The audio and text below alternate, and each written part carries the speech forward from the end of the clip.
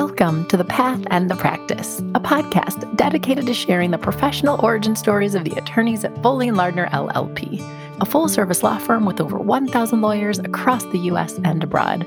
I'm your host, Alexis Robertson, Director of Diversity and Inclusion at Foley.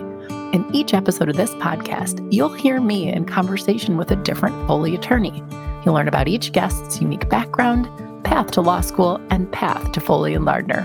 Essentially, you'll hear the stories you won't find on their professional bios. And of course, you'll learn a bit about their practice. Now, let's get to the episode.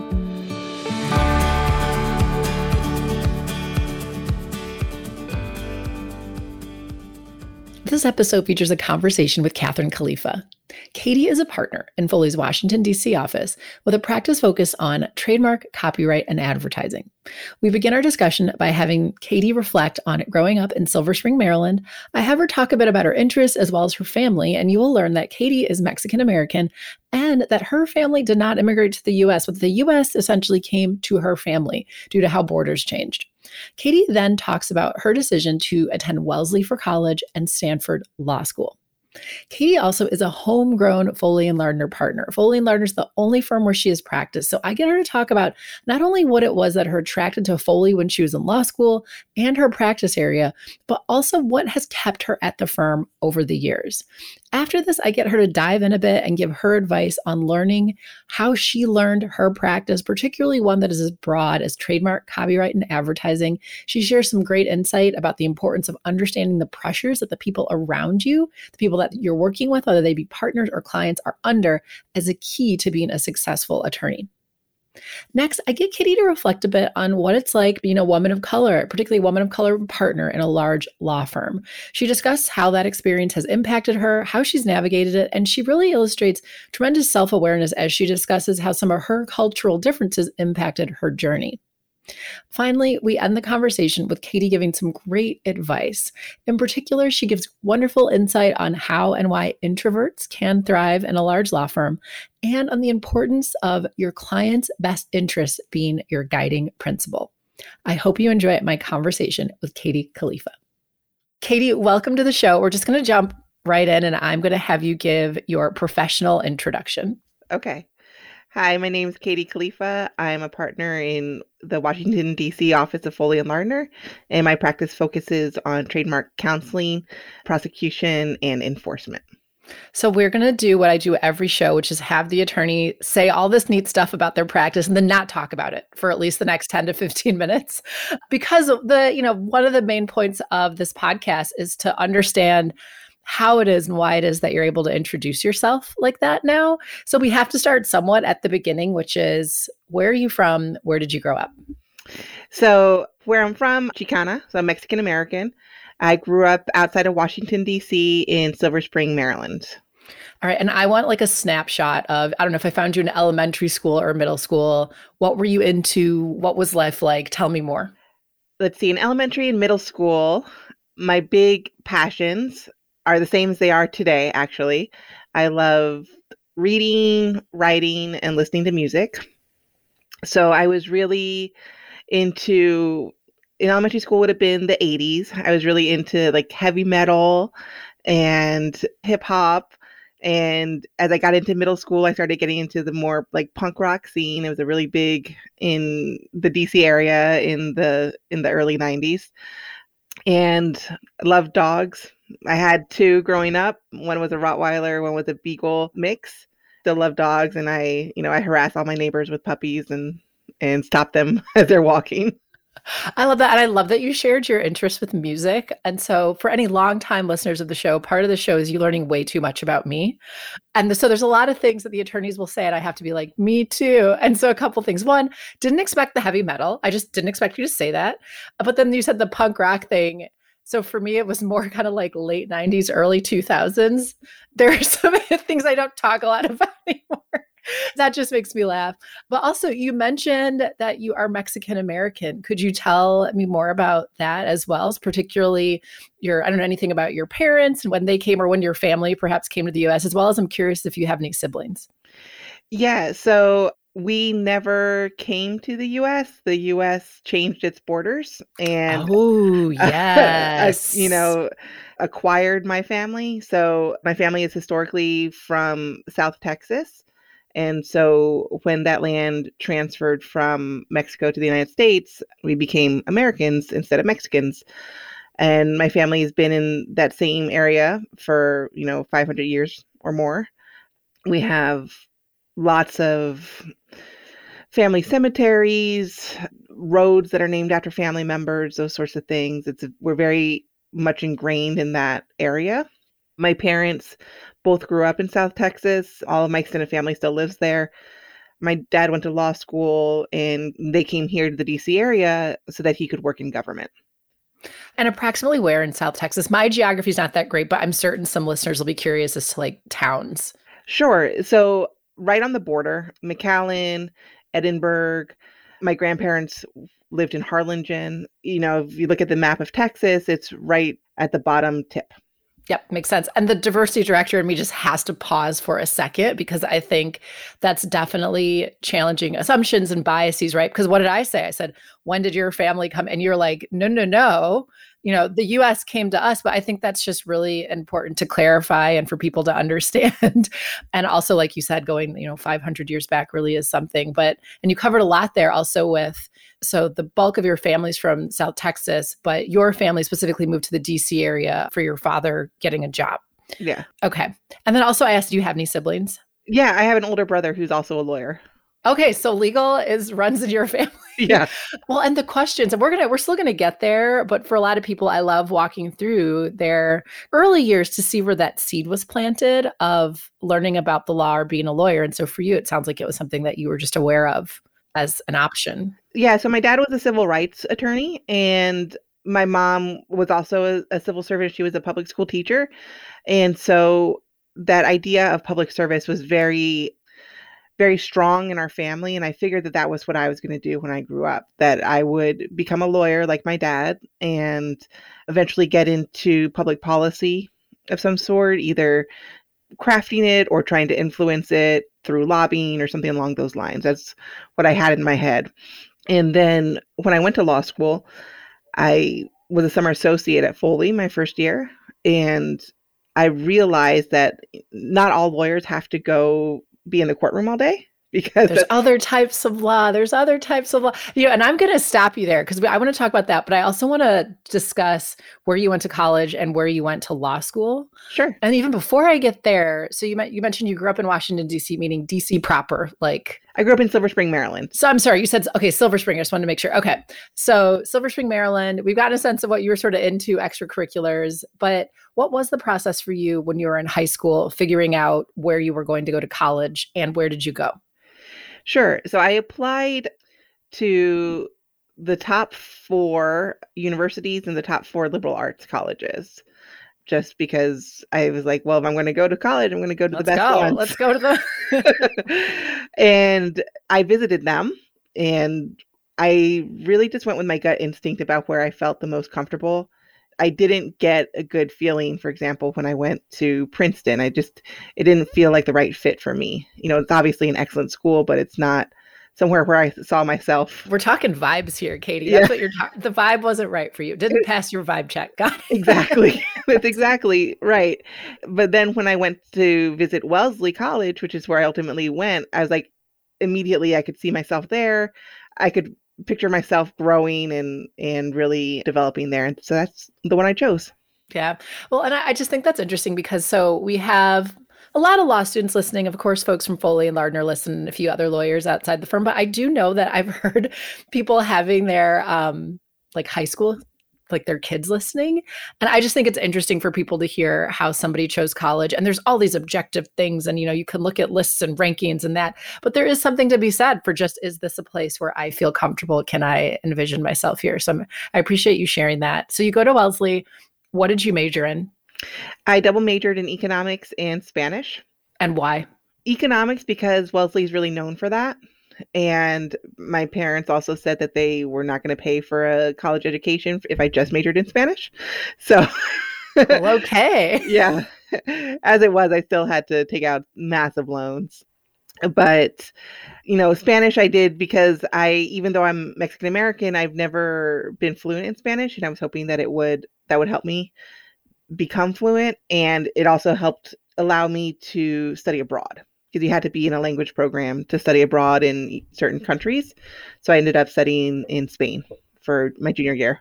And I'm assuming that did help you get fluent or closer to it. It did, but I haven't used it since, it's Oh. not something that I really use on a regular basis. And as it was more like I could speak academic Spanish and talk about, the surrealist art movement. But like, having normal conversations with people was a little bit trickier because that's not what I was used to. And I know we'll talk more about your practice, but you said you're not getting a chance to use it. So you're not, and these last couple episodes, recording them during Hispanic Heritage Month, we're featuring a number of Hispanic lawyers from Foley. And I think Jaime Guerrero does use Spanish routinely, but I think it's just interesting for people to hear when people are using foreign languages or, first languages, depending, and when they're not. But then also, even if you were using it in the law, you'd need to know like the technical language for things. So like you said, the art history sort of language may not be helpful. Although I'm curious, going back to the double majors in economics and Spanish, was the thought law school, or at that point, were you more open as to what you would do after college? I was more open. I thought law school was probable, but not definite at that point. And I was still thinking, about going into public policy of some sort. So I was thinking maybe I would get a master's in public policy or get a PhD, maybe in an area that I wanted to focus on. But then I took the LSATs on a whim. They just offered a practice test at the school. As one does. As one does.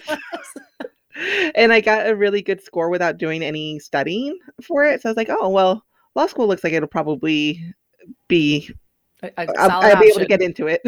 Yeah. And so what was that? Was that your junior or senior year? That would have probably been early in my senior year that I took the LSATs, that they were giving them on campus. And I took it. Yeah. And you're not the first lawyer on this podcast to say that. I want to say Caleb Burr, he maybe did something like that. He's an employment associate. So it's not unheard of, but it's definitely interesting. And then how did you decide that law school was the next thing for you? After you get the LSAT and you're like, let's go ahead and do this? Or what really locked it in? To be perfectly honest, it was the student loans, because I had so many from college and there was no job that I could get straight out of college that would allow me to pay them back without living with my parents. So I was like, well, if I go to law school straight from college, I'll be able to defer my loan payments. And so that's what I did. Defer the payments, maybe get more loans, maybe, I don't know. Yeah, I paid for it all by myself with loans. But I think that's such an important thing to raise, because that's a part for many of us of being attorneys, and to pretend like it's not there, or calculus is not reality. I definitely had similar view, because I too went straight through. And the idea of just getting a real job, whatever that is, was like, what would that be? Particularly with my philosophy and law and society major. So yeah, let's go ahead and do this law school thing. I hear you're able to get jobs that pay very well. And that was even then. Now they pay even better. So what was the process for you figuring out where you were going to go to law school? So it was based a lot on geography, because I didn't have a particular practice area in mind.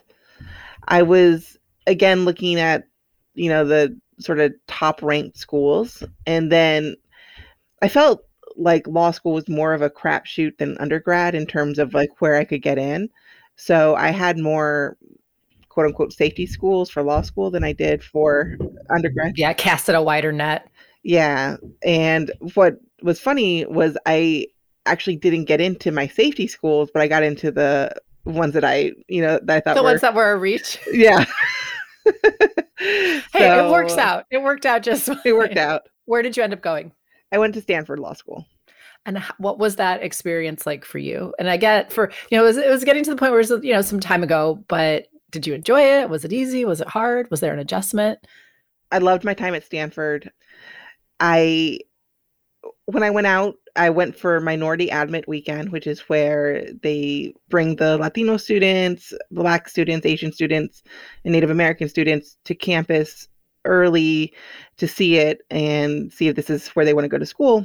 And the friendships that I made during that weekend are still some of my closest friends today. I just immediately clicked with the people I met, and they were fantastic.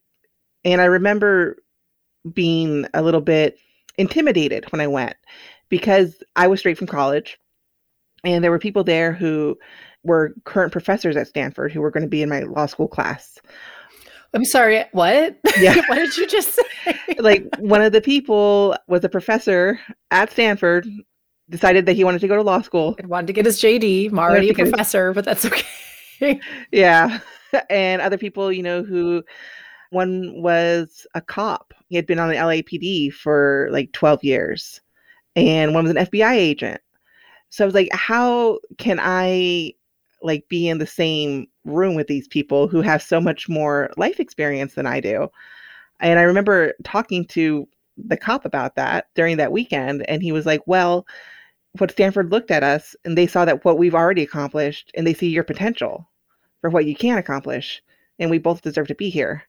And so it was just, that's the kind of welcoming and collaborative place it was.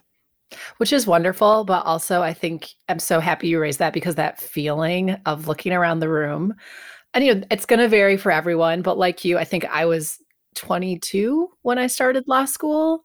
And this is for regardless of the school, I think they're bringing all sorts of people together because it makes for interesting discussion.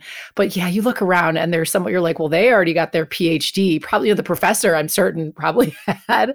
I think many of us in one way or another have had that feeling of like, everyone in here is so impressive. What do I have to contribute to this? So just before your podcast is the episode with Laura Ganoza, and she ends her advice to everyone is, you belong wherever you are, you belong there, you deserve to be there. But I think that's just an issue a lot of us grapple with. It's just understanding you have a unique contribution to make, even if you're not a PhD, even if you weren't a cop, even if you weren't a doctor in a former life, like name things, you still belong and deserve whatever it is that you've earned. So I just have to harp on that because I think we've all had that feeling. Yeah. You mentioned being a doctor. One of my classmates was a doctor and, studying at Stanford, but he also worked night shifts in the ER while he was a law student just to, because law school wasn't challenging enough. Yes. Well, and you're making a little bit of money. Yeah. So I joined Foley. I think that's okay for me to share this story, but I joined Foley from Baker McKenzie, and they have a fantastic global director of diversity and inclusion there, Anna Brown. She went to Howard for law school, and she'd been a nurse in a former life, and she continued moonlighting as a nurse while in law school, partly because it helps pay the bills. And if this lawyer thing doesn't work out, I still got my, ability to be a nurse. But yeah, there's people with those types of stories. And then overall, how was adjusting to just how law school is taught, how you study for law school? Did that happen pretty easily, or did you feel like you had to kind of recalibrate as compared to undergrad? Well, law school is hard. I mean, there's no getting around that. It's hard and it's a lot of pressure, because everything is dependent on the one test at the end. It was an adjustment. My first year, especially my first semester, was difficult. When you're reading cases and they have the asterisks that have the page numbers. I didn't even understand what that was. I remember having to ask like one of my professors, why are there just numbers embedded in these cases? That's a really good question. I don't even know if I'd be like, they don't, I'm just going to keep going. I'll just pretend this isn't there. There's so much Latin that's involved in legal studies.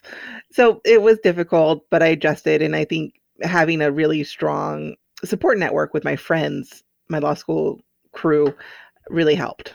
Well, and I also like that you asked because you're like, I don't know, maybe everyone in here knows what these mean, but I don't. So I'm going to ask. I think that's great.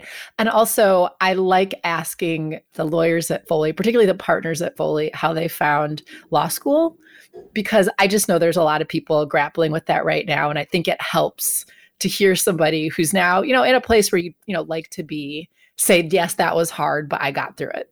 Yeah. So. And I think it was partly my Wellesley training. So Wellesley's an all-women's college, and they very much encourage women to speak up and to, take up space in the room. Yes. As it happened, my section, my first year of law school, had 3 Wellesley women, me and 2 others. And we were the only women who spoke up voluntarily in class. And I don't know if it was just our personalities or if it was the Wellesley training, but it was a notable difference, and it didn't change the entire first year. Yeah, that's wonderful. And it's probably both, but also back to what you were saying. This is for everyone who's in law school. It costs a lot to be there. Either you're paying it for it, somebody's paying for it. Please take advantage of it with your professors, with engaging. I know we all have that fear of being judged, and there's the, you don't want to be the law school gunner. I get that. But you also want to make sure you're maximizing your time there and you truly are learning. This is not a time to shrink and become smaller. Right. At least take up the space that you physically deserve as a human. If you don't want to get way bigger, but still take up what you should take up. It's a really good point. Okay. So I will fast forward a little bit through law school. So what were your thoughts while you're in law school about practice areas and where you're going to work and law firms, and how did all of that work for you? I did not have a clear idea of what I wanted to do after law school. I applied for summer associate positions during my first year just because that was sort of what everybody did. Yeah. And so I was like, okay, well, I'll try it and see what happens. And I ended up working at Foley, the 1L, and I just really loved it, actually. I tried a bunch of different practice areas when I was a summer associate. I thought that with my economics background, doing something in antitrust could be a good fit because I kind of understood some of the concepts. But that didn't really excite me when I did projects in that. I did a couple of trademark projects and I loved them. I loved the people who I worked with. At the time, it was Peter Mack and Norm Rich is still a partner in the DC office. And I just thought it was so exciting and relatable.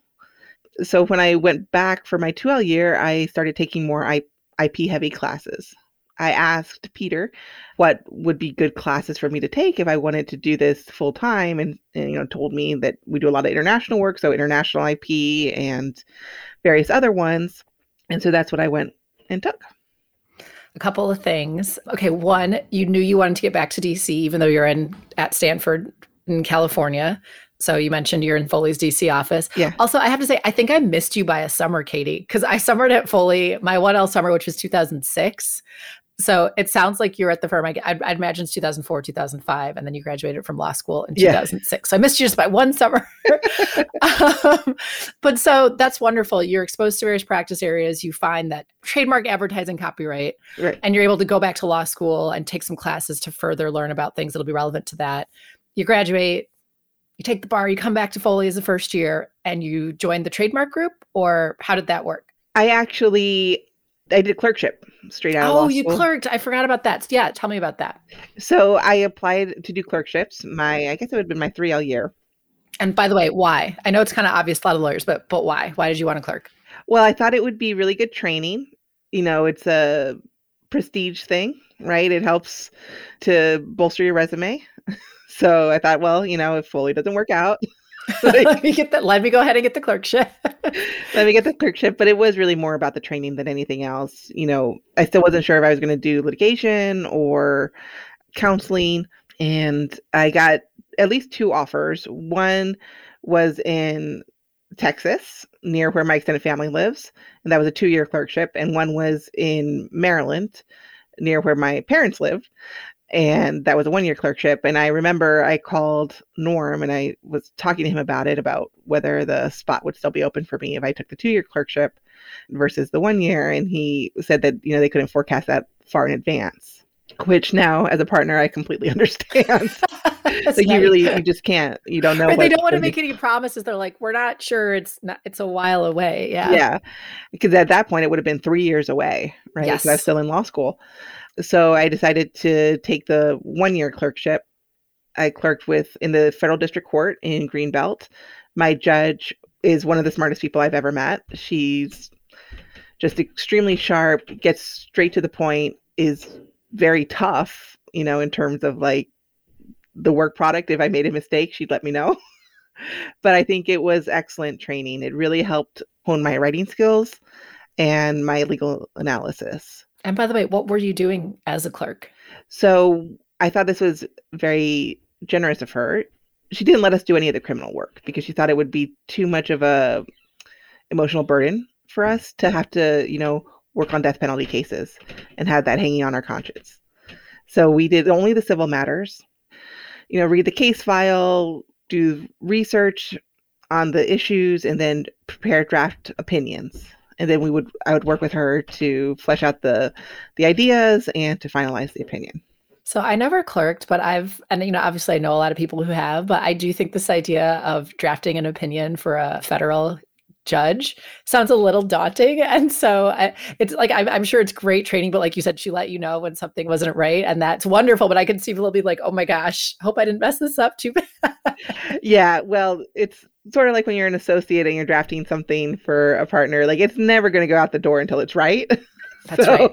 That's exactly right. Well, and I also think a recurring theme on this show, but is that I don't want to necessarily say it's failure, but embracing feedback, knowing that you're learning, knowing that you're going to either mess up or be told a better way to do it. And that's how you learn to be a lawyer.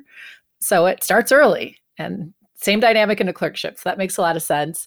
So after you finish the clerkship, I'm assuming at this point you're essentially promised back to Foley in DC, or how did that work? Yeah, so I had an offer, and the offer stayed open until I was able to join in September 2007. Okay. Well, and also I like what you mentioned about if you'd done the 2-year clerkship and you're thinking about this, you're like 3 law school, so it's 3 years away. Things for law students to understand. We're also a business as a law firm, and it's very hard to project hiring needs out. Yeah. We already do it close to 2 years when we're doing OCI, which is hard enough. And so I think sometimes students get caught up in things and don't realize certain things are just like business decisions that it really has nothing to do with you personally. It's just, these are the offices where we have capacity. These are the practice groups. And I think law students don't always think about that. So I'm glad you mentioned that. Yeah. All right. So you finally started at Foley, taken over 25 minutes to get you here. So either listeners love it or they're super annoyed at me. But what was your practice group? Did you join in trademark, or how did that work? Yep. I joined in trademark. At that point, Peter Mack, who I had principally worked with as a summer associate, had retired. So I was working with Norm Rich, who has been just an amazing mentor my entire career. And there was another associate at the time. So it was Norm, a mid-level associate, and me in the DC office. And then we had these 2 amazing paralegals who are still here, Maria Fry and Patrice Bowers. And, Norm, Patrice, Maria, and I have been working together for like 15 years now, 14 years. And we're very close. They've known me when I was pregnant and had a son and, seen him as a baby. So it's been a very close-knit group.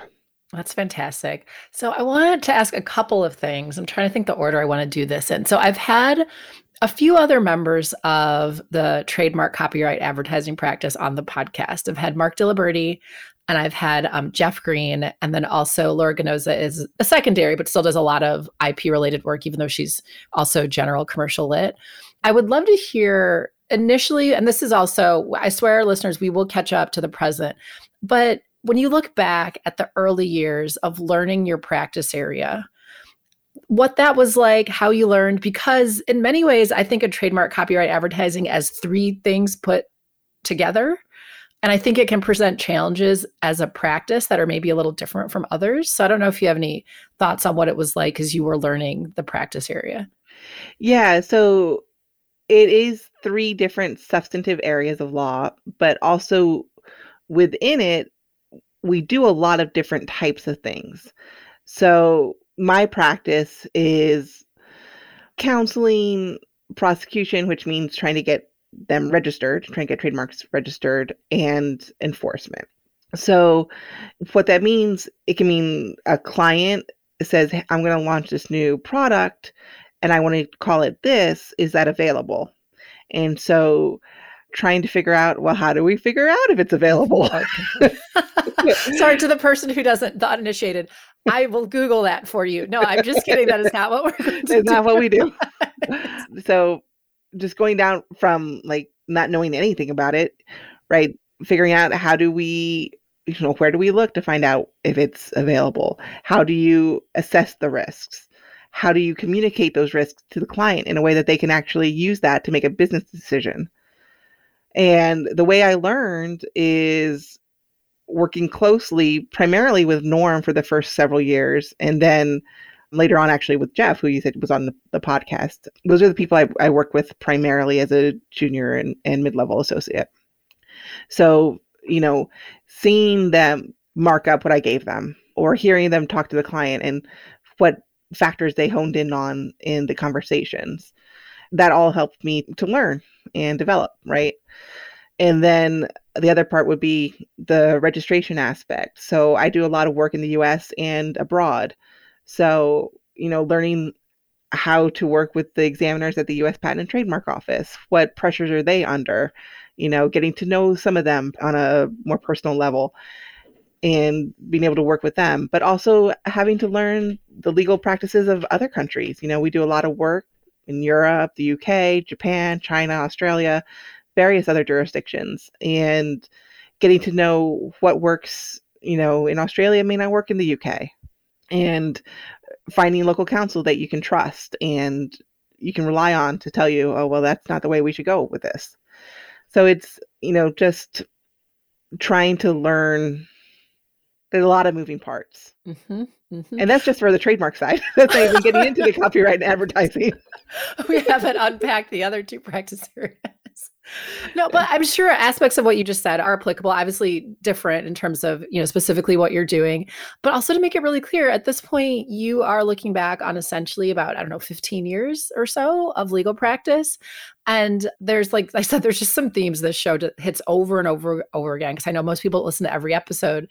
But it is understanding, and to sound so cliche, but this is a marathon. Legal practice is a marathon. So when you say all those things, it's not like you did all that in your first 6 months, at the firm. Like, this is years of working with people, learning from them, taking their feedback. But I really like harping on that, because I think it's hard to be a lawyer at first, particularly because you're taking people who are very high achieving, very good at learning and doing things, quickly and getting that gold star. And then you're like, okay, Katy, who's now, 25, 26, post-clerkship, it's going to take you at least, let's name it, 3 to 5 years to really even understand what's going on, right? Like, is tough for people to hear, but I think the more you hear it, it normalizes it. You can kind of calm down, be where you are, learn. And I also really like what you said about learning the pressures that other people are under. Yeah. That's a really big thing that applies in so many different contexts, particularly as an associate.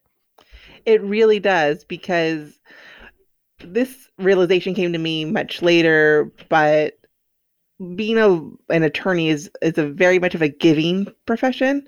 So the more you can understand what pressures your clients are under, or the partners that you're working for are under, the better you'll do, right? So if you fully internalize, okay, my client is in-house counsel and they need to be able to sell this idea to their internal business, what tools can I give them to help them do that? Make sure I get it to them on time, so they're not having to apologize to their internal clients that they haven't, they don't have the answer yet. So those sorts of ideas. And then for the, an associate to a partner, say, look, the partner's juggling twice as many cases as I am, and they need to be able to look at this quickly, make sure it's right, and get it out the door. So having that understanding. I'm just nodding so much. That's like one of those keys, I think, to the universe, particularly when you're a young lawyer, is that empathy and understanding that the other person's not just sitting there trying to figure out ways to make your life difficult. Like, they're beholden to a lot of other people. They need to be able to rely on your work. And that's also why for associates, a transition happens where instead of being asked to do things, you start anticipating. And that's when you get really valuable, because yes. Katy, for example, she does want to ask you to do whatever sort of research, but she's really busy. So when you get to the point that you could say, Katy, I know we're working on X. I've already started looking at Y. Let me know if I shouldn't. You're going to be like, thank you. Thank you for that. I know. Like, last night, I got an email from an associate. I was still on my computer at 10 p.m. And she's like, okay, I saw this draft agreement come in. I'll put together some ideas and mark it up and a note to send to the client. I was like, perfect. Thank you. Perfect. I know, you have to be like, I love you. Thank you. I'm just kidding. Yeah. Well, and that's also why it's really hard. Maybe this is being too candid, but when I was practicing, I always thought it felt a little bit perverse. Like, I was trying to do stuff for people who already knew what they were doing, yet they were asking me to do it. And I was like, maybe you should do it. And I should just watch you do this but the bottom line is that the work has to get done. We're training people, we're figuring this out. But the sooner you're able to, and asking good questions, by the way, helps you get to the point where you can anticipate and realizing people are busy and they're not just sitting there only thinking about you. So if they didn't ask the thing the exact perfect way or right, just know that it's not about you. Just kind of keep it moving. So, yes. But okay, I want to move forward and talk two things. One, about you being a partner at Foley. So, I'm curious as to one, what's kept you at Foley, but also reflections on that transition into partnership. And like I said, we're recording this during Hispanic Heritage Month, also understanding there are not a lot of Latina partners in large law firms, anything like about that experience as well. But yeah, why did you stay at Foley? How have we kept you? And what was that transition like? Sorry, it's like 8 questions put together. So just say things about it. I don't know. So I would say that the main reason that I stayed at Foley is because of the people. And that sounds really cliche, but it's true. I think Foley is a good law firm filled with good people. So many of my now partners have invested a great deal in my development and have advocated for me and tried to further my career and expose me to, new clients, new opportunities. And I don't know that I would have gotten that sort of like investment at a different law firm. So I think that's really been key. And like I mentioned here in the DC office in particular, we have a very close-knit group. Norm, who I've mentioned multiple times, came to my wedding. One of the paralegals, Maria, she like knitted a baby blanket for my baby when he was born. Like these are these are my friends now. I wouldn't want to practice without them. So that's been a big factor. Plus, in addition to that, I really like the clients we work with. By and large, our clients are also really good people. They are, people I enjoy talking to on the phone.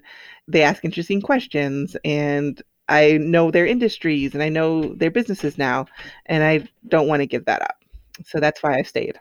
Well, and you said this keyword people in different contexts, the people at Foley, but also clients or people. And the thing is, for anyone who's listened to the show more than once, this comes up a lot. It just does. And it's hard to capture what exactly that means to say that, it's the culture, it's the people, but it's very much true about the firm. And by the way, listeners, I'm not giving Katy like a script, right? I wasn't like at the, 38-minute mark, please say the words people. She's free to say whatever she wants, but I think that's absolutely true about something that differentiates the firm. But also, I think because Foley has that culture and that value around people, and also the fact that you can be a full person at the firm, you're likely well aware of other things going on in your colleagues' lives. It's not like pretend like you don't have kids or pretend like you're not doing these other things. I think everybody kind of shows up as their full self in a lot of ways.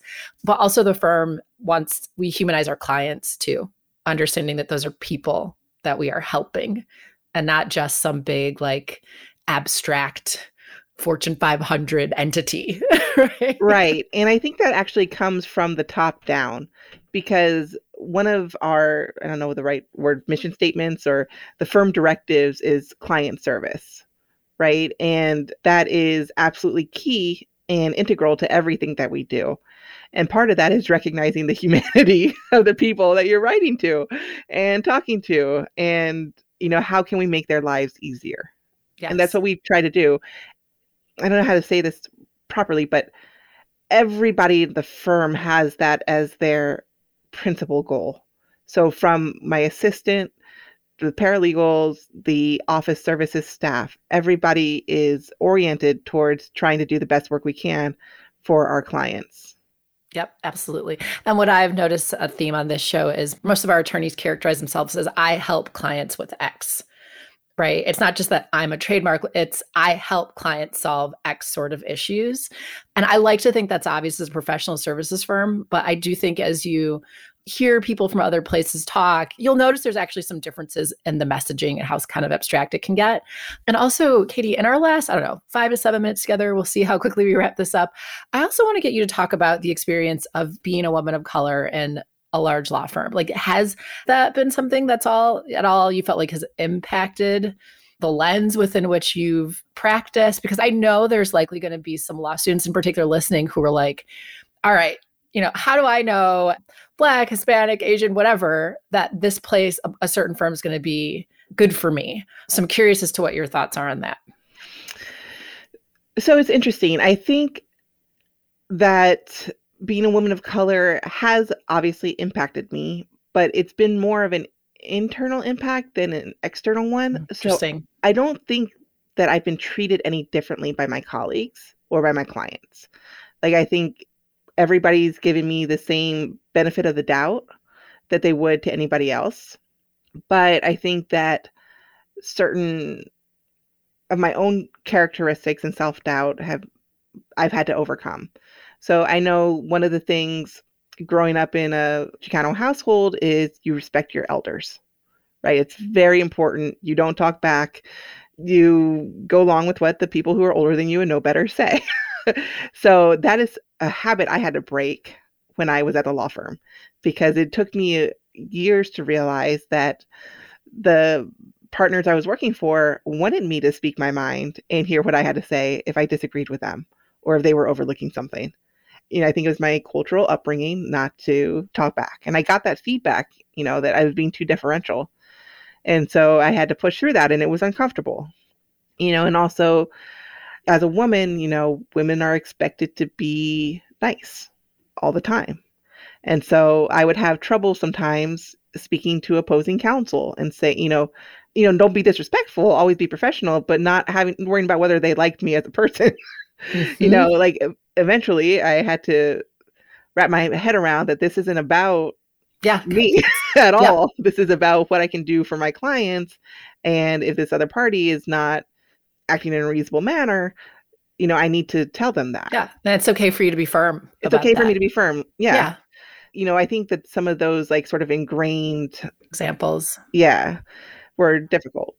Well, it's tough because this is where we could just have we could have like a 3-hour conversation about all of this, but there's so many other dynamics at play and this can be for anyone, but obviously right now I am speaking to that experience of, being a woman of color or underrepresented minority. There's societal things, there's cultural things that you're bringing into the environment, and whether or not they should be valued or not, it's sort of like there's this level of self-awareness that you end up having to deploy. And by the way, that I hope everyone, regardless of background, deploys as to what tendencies you have that may or may not be useful. And the great thing is, through just the process at a large law firm, you'll get feedback that will help with that. But I know for me, for example, now that I do this podcast and a lot of other things, I see myself in video and I hear myself on audio a lot more than probably the average person. But I've learned there's times where I think I sound incredibly firm. And if I listen to it, I'm like, you don't sound firm at all, actually. But that self-awareness, that learning, there is cultural stuff that happens, particularly with other communities. A book I'll recommend for listeners, particularly for women of color, is called What Works for Women at Work by Joan Williams. And she actually has a chapter on women of color in professional services firms and looked at law firms in particular. And not just like, what do we have to work on, but also some of the biases you may encounter. So, Katy, it's great that you didn't encounter those, but, you still may, and having awareness of that. So I don't know, I just really appreciate you sharing that. And I'll refrain from talking for the next 90 minutes about it. But I will add, there is something also, I think, to not seeing a lot of people who look like you. Yeah, for sure. So I remember very clearly when I was still a senior counsel going to my first partner dinner, and, they invited senior counsel to go, and walking in and just being in a room full of white men and thinking, all right, which one of these doesn't belong, right? But I knew a lot of them because we've been working together for so many years, and and it was fine. It was comfortable. And of course, everybody was kind and welcoming to me. So it was just my own internal sense of like, oh, nobody here looks like me. Yeah. And it's something that you end up in the environments that we all end up having to navigate for those of us with that experience. And also, we won't have time to unpack this. There's also age dynamics. So there can be, race and ethnicity, gender, age. But I know for me, starting practicing so young, what you said about being deferential, when you're also maybe 26 and you're working with someone who's got 20 plus years on you, it's even harder to kind of push through that and be like, no, I think this is wrong. Here's why. And so I think we say this with a great amount of empathy to anybody who's dealing with that, but also recognizing there is this level of kind of stepping into your own and having confidence. And it can be harder. It would be remiss to say it's not harder when you're operating in a place where you're, in the minority. Yeah. Yeah, no, absolutely. Okay, so as we do officially wind down, I want to ask you my second to last question, and you've already given a lot of great advice. Actually, I'll do another compound question because that's what I keep doing with you, Katy, is one, is there anything else you've wanted to mention that you haven't had a chance to? But beyond that, big picture advice to somebody navigating a legal career, whether they're in law school, maybe they're still an associate. What kind of general advice do you have for them? So, to your first question about anything else that I wanted to mention, I think something that's important to understand is that all types of people can thrive in a law firm environment. I tend to be a fairly quiet person. You don't have to be somebody who goes to a happy hour and collects 20 business cards in order to build business. You can do it by doing excellent work and creating personal relationships with your clients and with your colleagues. And that is a viable path to becoming a partner. That's what I've done. And I have a lot of work. So for all the other introverts out there, you can still do this. There's a place for you here. There's a place for you here. And then the other one would be sort of, what advice would I give to a law student or a junior associate? That your guiding principle should be what's in the best interest of the client. So that can impact, writing in a way that is clear and gives them the information they need to make a business decision. It can mean turning things around promptly because you know that they need it by X date. If that is sort of always in your frame of reference, then you're going to be fine. And also just the general golden rule, treat others the way you want to be treated. Absolutely. And I have to give an example, and maybe you can follow up on this about with the client, for example, how you communicate. We've all gotten emails from law students where they wanted something from you and it was like 800 words. I'm a law student at X. And you're like, I can't read this right now. And whatever you want, you could have said to me in 3 sentences. I think it's similar when you're interacting with clients. If they want an answer from you, I'm sure you're giving them the answer within the first sentence or two. And if you have a bunch of other stuff to say about the risks and things to consider, that's probably towards the bottom. But like, that's that caring and empathy in action. So I just assume everybody's reading it on their cell phones, and so that they want to just see it like in the preview. I just threw my arms up in the air because that's the most brilliant thing to assume, because it's true. That is amazing advice. And of course, my final question, if any of the listeners have questions or comments or want to reach out to you, can they feel free to find your email address on Foley's website and send you an email? Yes, of course. Oh, perfect. Well, Katy, thank you so much for being on the show. Thank you.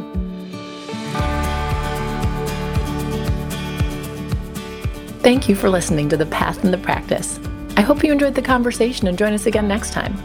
And if you did enjoy it, please share it, subscribe, and leave us a review, as your feedback on the podcast is important to us. Also, please note that this podcast may be considered attorney advertising and is made available by Foley & Lardner, LLP for informational purposes only. This podcast does not create an attorney-client relationship. Any opinions expressed herein do not necessarily reflect the views of Foley & Lardner, LLP, its partners, or its clients. Additionally, this podcast is not meant to convey the firm's legal position on behalf of any client, nor is it intended to convey specific legal advice.